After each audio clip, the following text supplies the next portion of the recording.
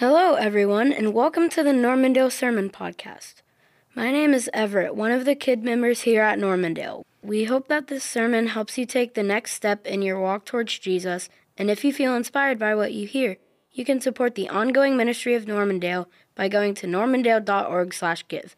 Thanks for listening to our sermon podcast. All right, so kindergarten through third grade, if y'all want to go to kids' church, you can do that in the back door back there. Bobby or someone should open the door in just a second. Or you're just running into a adultless abyss somewhere over there. There we go. There we go. All right. Now, if you are a parent, you want to walk your child back there if you don't feel real safe about what I just said, walk your children in there, and they're going to have a great time. They'll be released back in here following the sermon time. And open your Bibles to Revelation chapter 12. Revelation chapter 12. We're continuing our series in the book of Revelation, which we're looking through chapters 12 through 14 together. And so we're going to be in verses 13 through 17 this morning. And it's been cool, okay? I've enjoyed looking at this book. It's different, I'll tell you that. It's different than what we typically will look at because you're dealing with a lot of signs. You're dealing with symbolism regarding the spiritual picture of what's happening and things that you typically can't see. And so what we're looking at right now, especially all of chapter 12 is about this. It's about the power at work behind all anti-God rule or power in the world. And so it's really been, the whole chapter is about Satan, and a topic that we don't really deal with a whole lot just day in and day out, but the whole chapter is geared towards who is he, what does he do, what's his story, how does he affect us, and so we're coming to the last part of his story. And so or at least the last part of his story related to what happened at the cross and what does he do following the cross. And so let's look at the text together, verses 13 through 17 of chapter 12. And we'll read it, we'll pray, and then we'll get digging into it. And when the dragon saw that he had been thrown down to the earth, he persecuted the woman who had given birth to the male child. The woman was given 2 wings of a great eagle so that she could fly from the serpent's presence to her place in the wilderness, where she was nourished for a time, times, and half a time. From his mouth the serpent spewed water like a river flowing after the woman to sweep her away with a flood. But the earth helped the woman. The earth opened its mouth and swallowed up the river that the dragon had spewed from his mouth. And so the dragon was furious with the woman and went off to wage war against her offspring, those who keep the commands of God and hold firmly to the testimony about Jesus. And so, Father, we come before you. We thank you so much for this time, this opportunity we have to be here and to hear from your word. As I pray that you would open our hearts, open our minds to understand it and gain insight from it and be able to live in light of your truth. And it's in Jesus' name we pray.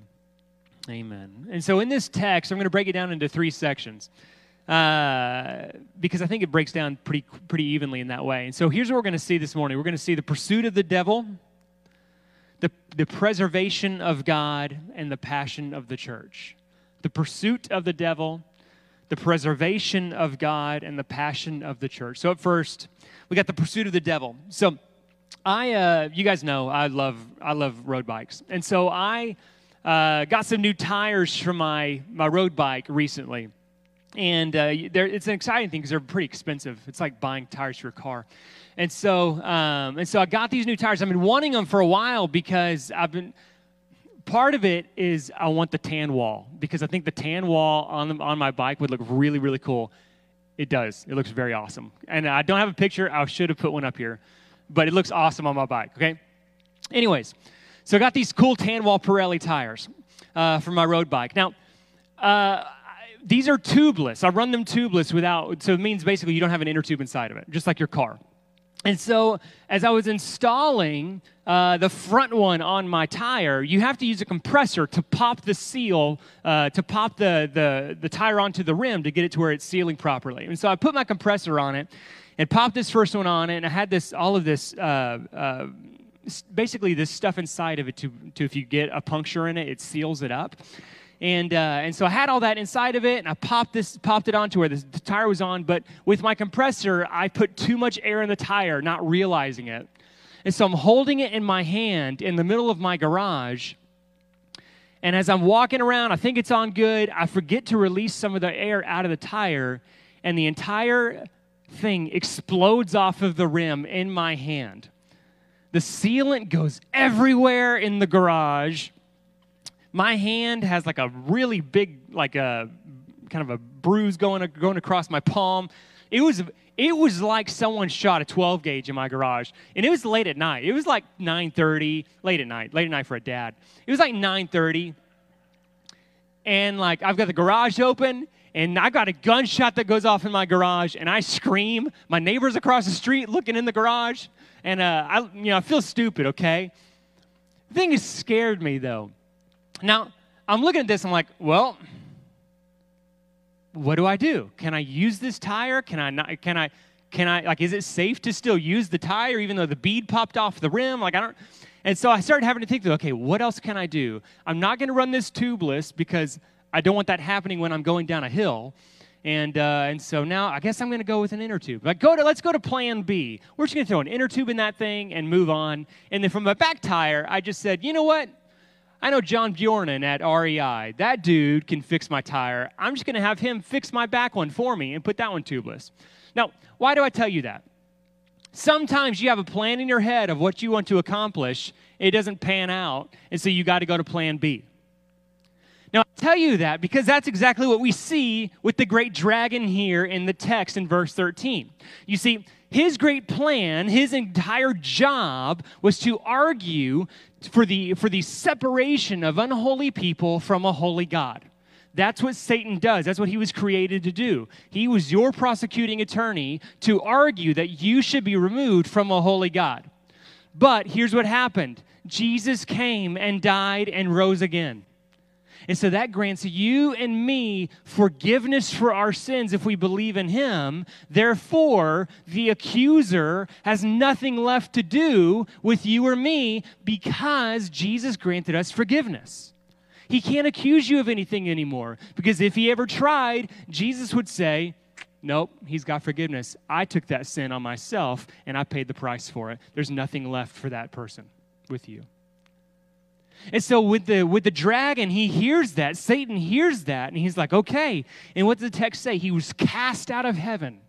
He was thrown out of heaven because there wasn't a place for him anymore. His job became obsolete, and so he was thrown down to the earth. That's where we ended it last week. He was thrown down to the earth with great fury because he knows his time is short. And so plan A, arguing that unholy people should be removed from a holy God, is done. So what does he need to do? Go to plan B. Look at verse 13 with me. When the dragon saw he had been thrown down to earth, he persecuted the woman who had given birth to the male child. And if you recall, who is the woman? She's the church. She's the people of God. And so the dragon moves on to plan B, saying, okay, well, I'm not just going to accuse her and argue for her separation. Now I'm just going to utterly destroy her. That's what I'm going to do. Plan B, destroy the church. And so the dragon comes down to persecute the woman who had given birth to the male child. See, this is the pursuit of the devil. He's the pursuer. And what is he doing? He's pursuing the church. You see, how does he do it? And there are a couple of ways in Scripture that we see that the dragon pursues or persecutes the church, the woman. One of them is through deceit. We saw that actually at the beginning. That was already in his repertoire. In Genesis chapter 3, what does he do? He goes to Eve. And he's like, did God really say that? You remember that? And she's like, well, no, God, I don't know. I guess God might not. I guess the apple does look nice, And so what does he do? How does he persecute the woman? He comes as a deceiver. He comes as a persecutor. Think of oppressive governments. Think of oppressive offices. And he comes to put pressure on her, to entice her to leave her God. What does he do? He also comes to bring moral decay. Moral decay. You see, how many times in your life have you felt distant from God? And if you really think about like moments in your life where you just felt like you were just, God is over here and you were way over here. And if you really think about it, is there a correlation between that feeling of distance from God and increasing sin in your life? You see, whenever you feel guilty, what do you want to do? Remove yourself from God. Moral decay brings separation. That's in the devil's that's one of his tool belts. And the third one is he hasn't quit being an accuser. He just doesn't accuse you before God anymore. He accuses you before you. So we talked about a couple weeks ago or last week. You're laying in bed at night. Can you remember all of a sudden this horrible thing you did 15 years ago or 12 years ago? And you're like, oh no, I did that. Why does that come to your mind? Because there's someone trying to destroy you because he's trying to destroy the church. He wants to remove you from God. He hasn't quit. He's just changed his tactics. He's just changed his person he's going to. And so, does that sound scary? The next thing I want you to see in this text is the preservation of God. Look at verse 14 with me. The woman was given 2 wings of a great eagle, so that she could fly from the serpent's presence to her place in the wilderness, where she was nourished for a time, times, and half a time. And from his mouth the serpent spewed water like a river flowing after the woman, to sweep her away with a flood. But the earth helped the woman. And the earth opened its mouth and swallowed up the river that the dragon had spewed from his mouth. So even though the dragon has come down and he is set on pursuing or persecuting the church, what does God do? The second thing he does, this number 2 here, is the preservation of God. He works to preserve the church. He works to preserve his people. And so this text is kind of interesting in how these verses 14 through 16 are presented. How John wrote them is as though it's an allusion to the Exodus from Egypt. So I don't know if you're familiar with this or not. Back in the book of Exodus, God's people were enslaved in Egypt. And you had, the Moses, Moses, Pharaoh, let my people go, that kind of thing. And so Pharaoh's got the people enslaved, and he's not letting them go. And then God says, okay, I'm going to raise up a leader, Moses, and he's going to come and save them. And then he goes to Pharaoh, and he's like, hey, let my people go. And Pharaoh's like, never, and there's the 10 plagues that come. And then eventually on the 10th one, when the Pharaoh's son dies, then he says, okay, let him go. But then after the people leave Egypt, what happens? Pharaoh changes his mind, and he starts to pursue them again with his great army. And so until they come to this pinnacle point where you have the people of God with their backs against the wall, the back against the Red Sea, and you have the army advancing on them. And what happens? God provides a way of escape. And he opens up the Red Sea, and the people walk through it. And then the army pursues them into the ocean. And what happens? The sea swallows them up. Right? Well, now here in this text, you see the pursuit of the devil coming after the church. And you see God working to preserve his church in the midst of or because of the attacks of the devil. And so look what the text says. The woman was given 2 wings of a great eagle. Why does he say it like that?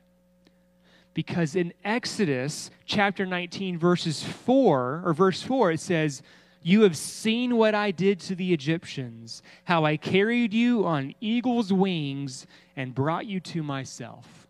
See, there's a connection there. He's saying he's preserving the church like on eagle's wings, just as he did to his people coming out of Exodus. The second thing, where are they going? Wings of a great eagle, so that she could fly from the serpent's presence to her place in the wilderness. Well, where is she escaping? She's escaping from the presence of the serpent, the great sea dragon. Well, that's what happens here. You have Ezekiel chapter 29, verses 2 through 4, which calls Pharaoh the great sea dragon. Look what it says. Hear what it says. Son of man, face Pharaoh, king of Egypt, and prophesy against him and against all of Egypt. Speak to him and say, this is what the Lord God says. Look, I am against you, Pharaoh, king of Egypt, the great dragon, the great sea monster, lying in the middle of his Nile. who says, the Nile is my own. I made it for myself. And God says, I'll put hooks in your jaws and make the fish of your streams cling to your scales. I will haul you up from the middle of your Nile, and all the fish of your streams will cling to your scales. You see, you have this prophetic view of the Pharaoh who was attacking God's people and was bent on destroying God's people, called the great sea dragon. And that's the one that the presence, the woman, was being delivered from, right? Delivered into the wilderness away from the great sea dragon, just like the people of God in the Exodus. But look, the preservation continues. Look at verse 15. From his mouth the serpent spewed water like a river flowing after the woman, like a great army coming after her, to sweep her away with the flood. But the earth helped the woman. The earth opened its mouth and swallowed up the river that the dragon spewed from his mouth. Just like the Red Sea swallowed up Pharaoh's army, so too does God preserve his church by swallowing the great flood, the great overwhelming flood from the dragon against the church. Now, why? Why is there this illusion? Like, why is John presenting it this way? Because what he's trying to tell all of these Christians, who many were familiar with this Jewish history, because this was the greatest saving event in their history, was saying, just as God preserved all of our people back then, so too will he do it today.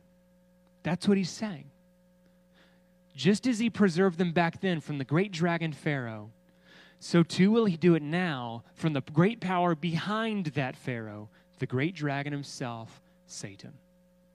That's what he's getting at here. Now, as a side note, to fully get the grasp of the extent of what John is telling us here in these verses, you and I need to be removed in a sense. We need to escape, in a sense, our American or especially our Texan Christianity. And like the mindset that we have as Texans, the experience that we have as Christians in Texas, to be able to see a fuller picture, because we live in a country built on religious freedom, and that is a good, beautiful, godly thing. That is a great thing for us to live in this country, and I'm not disparaging that in any sense. But when we consider the desperate picture presented in the text here, but then we see it in light of our own experience of living as Christians in Texas, sometimes the desperation of the text, it gets lost on us a little bit because of how easy it is for us to exist as Christians here. Like, for example, today, we are all here in this room. And I would expect none of us are worried about being found out by the government that we're here. In fact, on your census, whenever you get another census thing and they ask for your religion, Christian, mark that sucker. Like, no issue. Because you're not worried about if the government knows you're a Christian or not. It's just part of life. Like, it's okay to be that here. And likewise, the threshold to joining a church here, especially in Texas, it's really low. The bar's low. In terms of, like, if you want to come join, just come tell us your testimony. Come to our class, learn about our church, make sure you're getting on the right, we're on the same page here. Meet with an elder, and you're in. There is no sneaking around. There's no needing to really be like, man, okay, the church is meeting in this house this week, the church is meeting at this house next week, and you got to figure out exactly where they're meeting, so that way, and you got to prove that you're not an informant for the government to be able to get into the room there. Like, the barrier to entry is crazy low here. Also, the exit doors are crazy open here, right?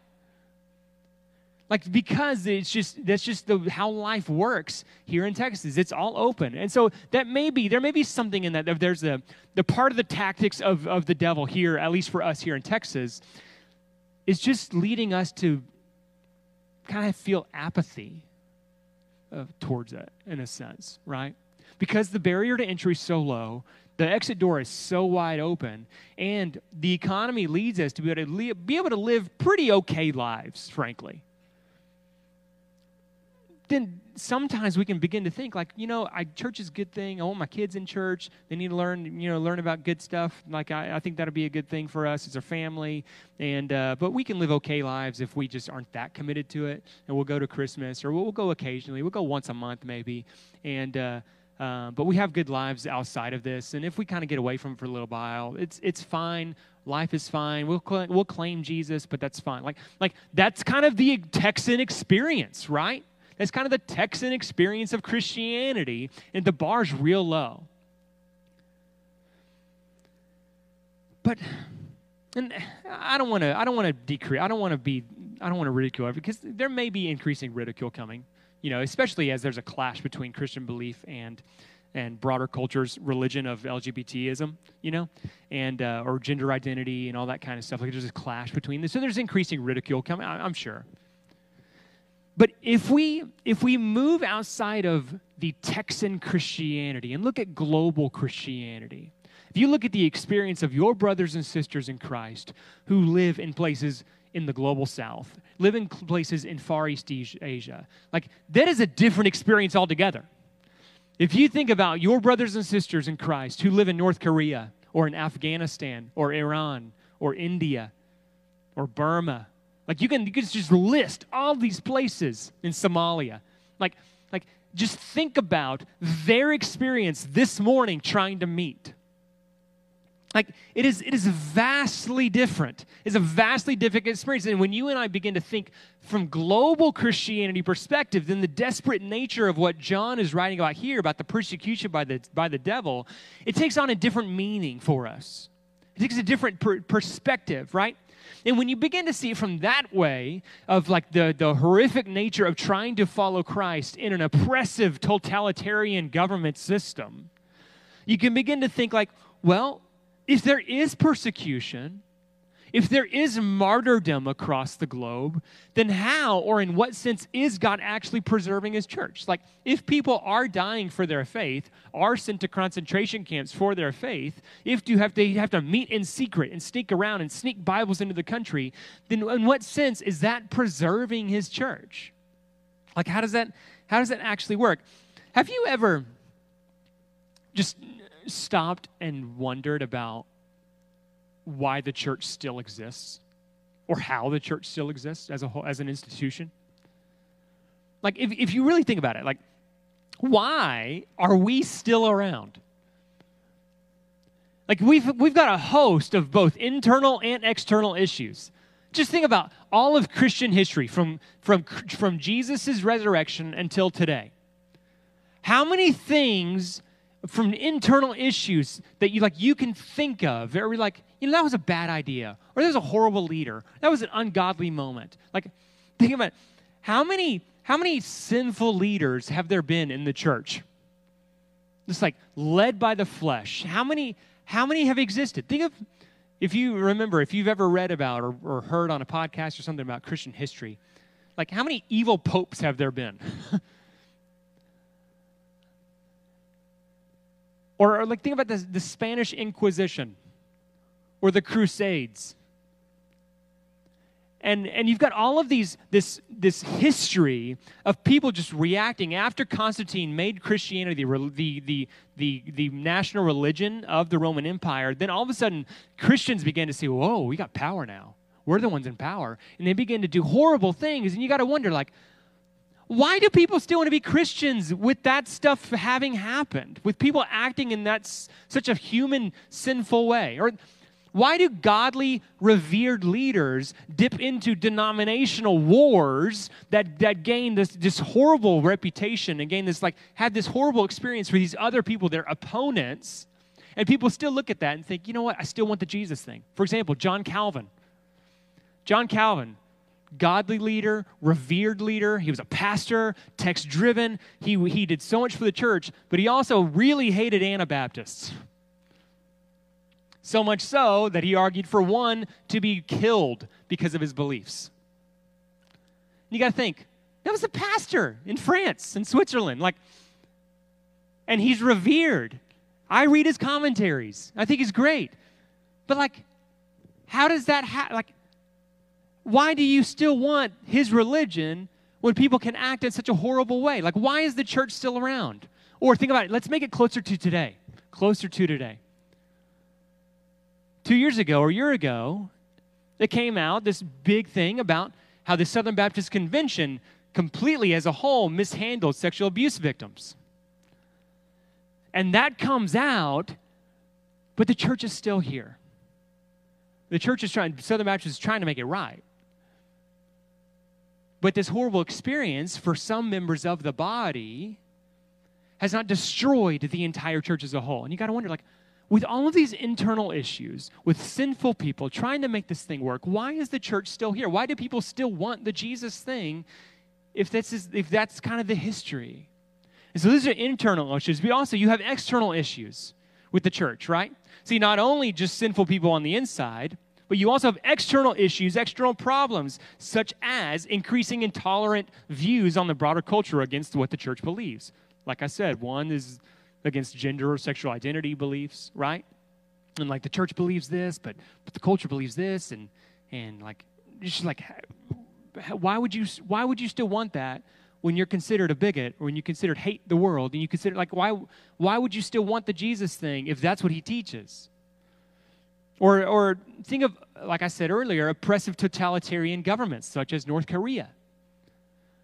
When you have this oppressive nature pushed upon the church, why does this church still exist? Let me read you a story. This is not a story, actually. It's a news article from May. It's titled, "North Korea Arrests 5 Christians During Underground Church Service." Just as they had every Sunday at 5 a.m., the 5 Christians gathered at a farmhouse for prayer and Bible study. But this time, the police were waiting for them. Tipped off by an informant, authorities arrested the believers on charges of believing in God, a crime in a country where all religion is illegal. There are two Christian churches in Pyongyang, and it was kind of set up in 20, 30 years ago to show the religious freedom allowed in the country, but it's just religious propaganda for the state. But for all intents and purposes, any other religion besides worshiping the leaders and his dad and grandpa is illegal. And sources told Radio Free Asia's Korean service, that's who put this article out, Radio Free Asia, that the Christians arrested on April 30th are relatives who meet weekly at the farmhouse in Tongam Village outside Suncheon City in South Pyongyang province, the South Pyongyang province in central North Korea. So this is a city north of Pyongyang. At the site of the worship service, the police retrieved dozens of Bible booklets and arrested all in attendance. A resident of the province told RFA on condition of anonymity for security reasons. She said an informant tipped off the police about the secret Sunday morning gathering.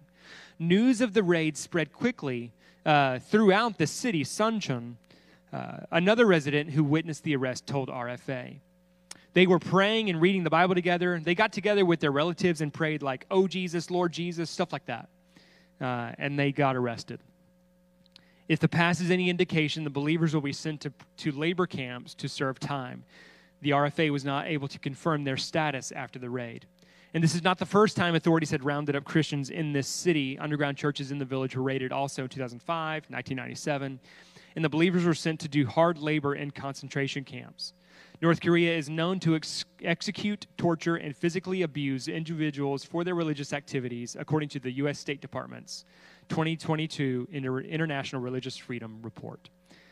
Now, if that's the experience of these Christians there, you're like, in what sense, how is the church still existent?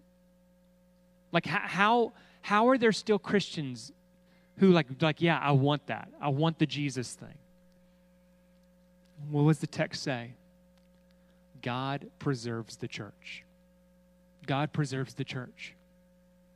And so in spite of all the sinfulness, both internal and external pressures upon the church, why is the church still here? Because God preserves us. That's why. God preserves us. He protects us from the fullest extent of the devil's wishes and desires. See, the devil, he desires to destroy the church, but he can't do the fullest extent of what he desires to do because why? God preserves the church. But the second way that we are preserved actually is the third thing, the passion of the church. Look at verse 17 with me. So the dragon was furious with the woman, and he went off to wage war against the rest of her offspring. That's you and me. Those who keep the commands of God and hold firmly to the testimony about Jesus. That's who the offspring of the woman is. It's those who hold to the commands of God and hold firmly to the testimony about Jesus. Now, this is the passion of the church. See, this is continuing a story that began in Genesis chapter 3. In Genesis chapter 3, verse 15. In that text, it says there's Satan attacked the woman and deceived her. And God is coming, and after she took the apple and she gave it to her husband to eat, or the fruit and gave it to her husband to eat, and they both ate it, and they saw that they were naked, and that whole scene, well, God comes and he pronounces judgment on them. And he comes to the serpent, and he says, you and her are going to have animosity towards each other. And you and her offspring are going to battle against one another. And you are going to bruise his heel, and he's going to crush your head. And that's a war that has taken place. And ultimately, it was won, this decisive victory, through the ultimate son, the offspring of the woman, Jesus Christ. But it's continued on by you and me, as we saw last week, the conquerors, right? And so how else is the church preserved? It's also preserved, yes, by God, but also how God empowers us to display passion for Christ. That's what happens in this text. Look, it says this, he went off to wage war against the rest of her offspring. See, you and I are not left solely to play defense. We're not solely left just like in the corner hoping that God helps us out just the whole time. But no. God preserves us, but then he also gives us an offense as well to where we stand up as conquerors against the devil and we wage war with him. You see, when this is I guess it was, how long ago? It was when Russia invaded Ukraine. It was very apparent at the time. If you think back at that time, it was the very like David versus Goliath kind of a moment, right? You had this great army that we thought was a great army with Russia coming to invade Ukraine. And what does President Zelensky do? Remember, he stands and the U.S. offered him escape to get out of the country. And he says, I don't need a ride, I need ammo. And when you and I hear that, in the moment when we heard that, everyone like puffs their chests up. And you're like, oh yeah, like you just see someone say, in the face of great odds against them, to puff up their chest and say, you know what? It doesn't look good for us. We're going to war anyway. Like it just fills you with just like amped energy, right? And the same thing is true here. What happens? The dragon comes to wage war against the offspring. And what does God do? He empowers the church to wage war in return. You see, that's what we talked about. The whole book, what does he call us to be? Conquerors. Conquerors. That's what he said back in verse 11, right? If you look back in verse 11, what did they do? They conquered him, who? The devil. By the blood of the Lamb and by the word of their testimony. They waged war, offensive war against the dragon by clinging to the blood of the Lamb on the cross and clinging to their testimony that Jesus' death on the cross won victory over the devil. And so here's the thing. Is with the passion of the church, you and I are not victims. We're not left to be just attacked over and over again by the devil. We can play offense against him. You and I can bow up and be like, listen, you've lost. I don't have to listen to your accusations anymore. I don't have to follow into moral decay where like you desire me to go. I don't have to believe your lies that you're leading me toward. I can trust Christ that he won and that I can follow victory in him. You see, here's the thing. What does Romans 8 tell us? See, the dragon wants to separate you from the love of God. He wants to remove you from God and lead you to be part of the destruction of the church. Romans 8, what does it tell us? What then are we to say about these things?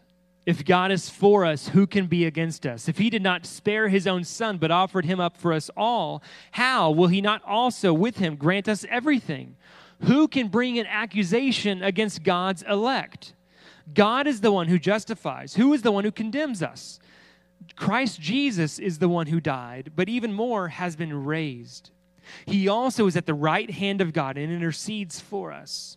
Who can separate us from the love of Christ? Can affliction or distress or persecution or famine or nakedness or danger or sword? As it is written, because of you, we're being put to death all day long and we're counted as sheep to be slaughtered. But Paul says this, no, in all things we are more than conquerors through him who loved us. For I am persuaded that neither death, nor life, nor angels, nor rulers, nor things present, nor things to come, nor powers, nor height, nor depth, nor any other created thing will be able, nor any other created thing will be able to separate us from the love of God that is in Christ Jesus our Lord. You see, not only do we stand up against the pursuit of the devil because we're preserved by God, but we also do it because of the passion of the church for the gospel of Jesus Christ, right? And in that, we stand as more than conquerors because nothing can separate us from the love of God. And so in what sense, here's this question. Those Christians in North Korea, and many, I've got other stories, I'm not going to get to them today. But in what sense is this preservation of these Christians in North Korea?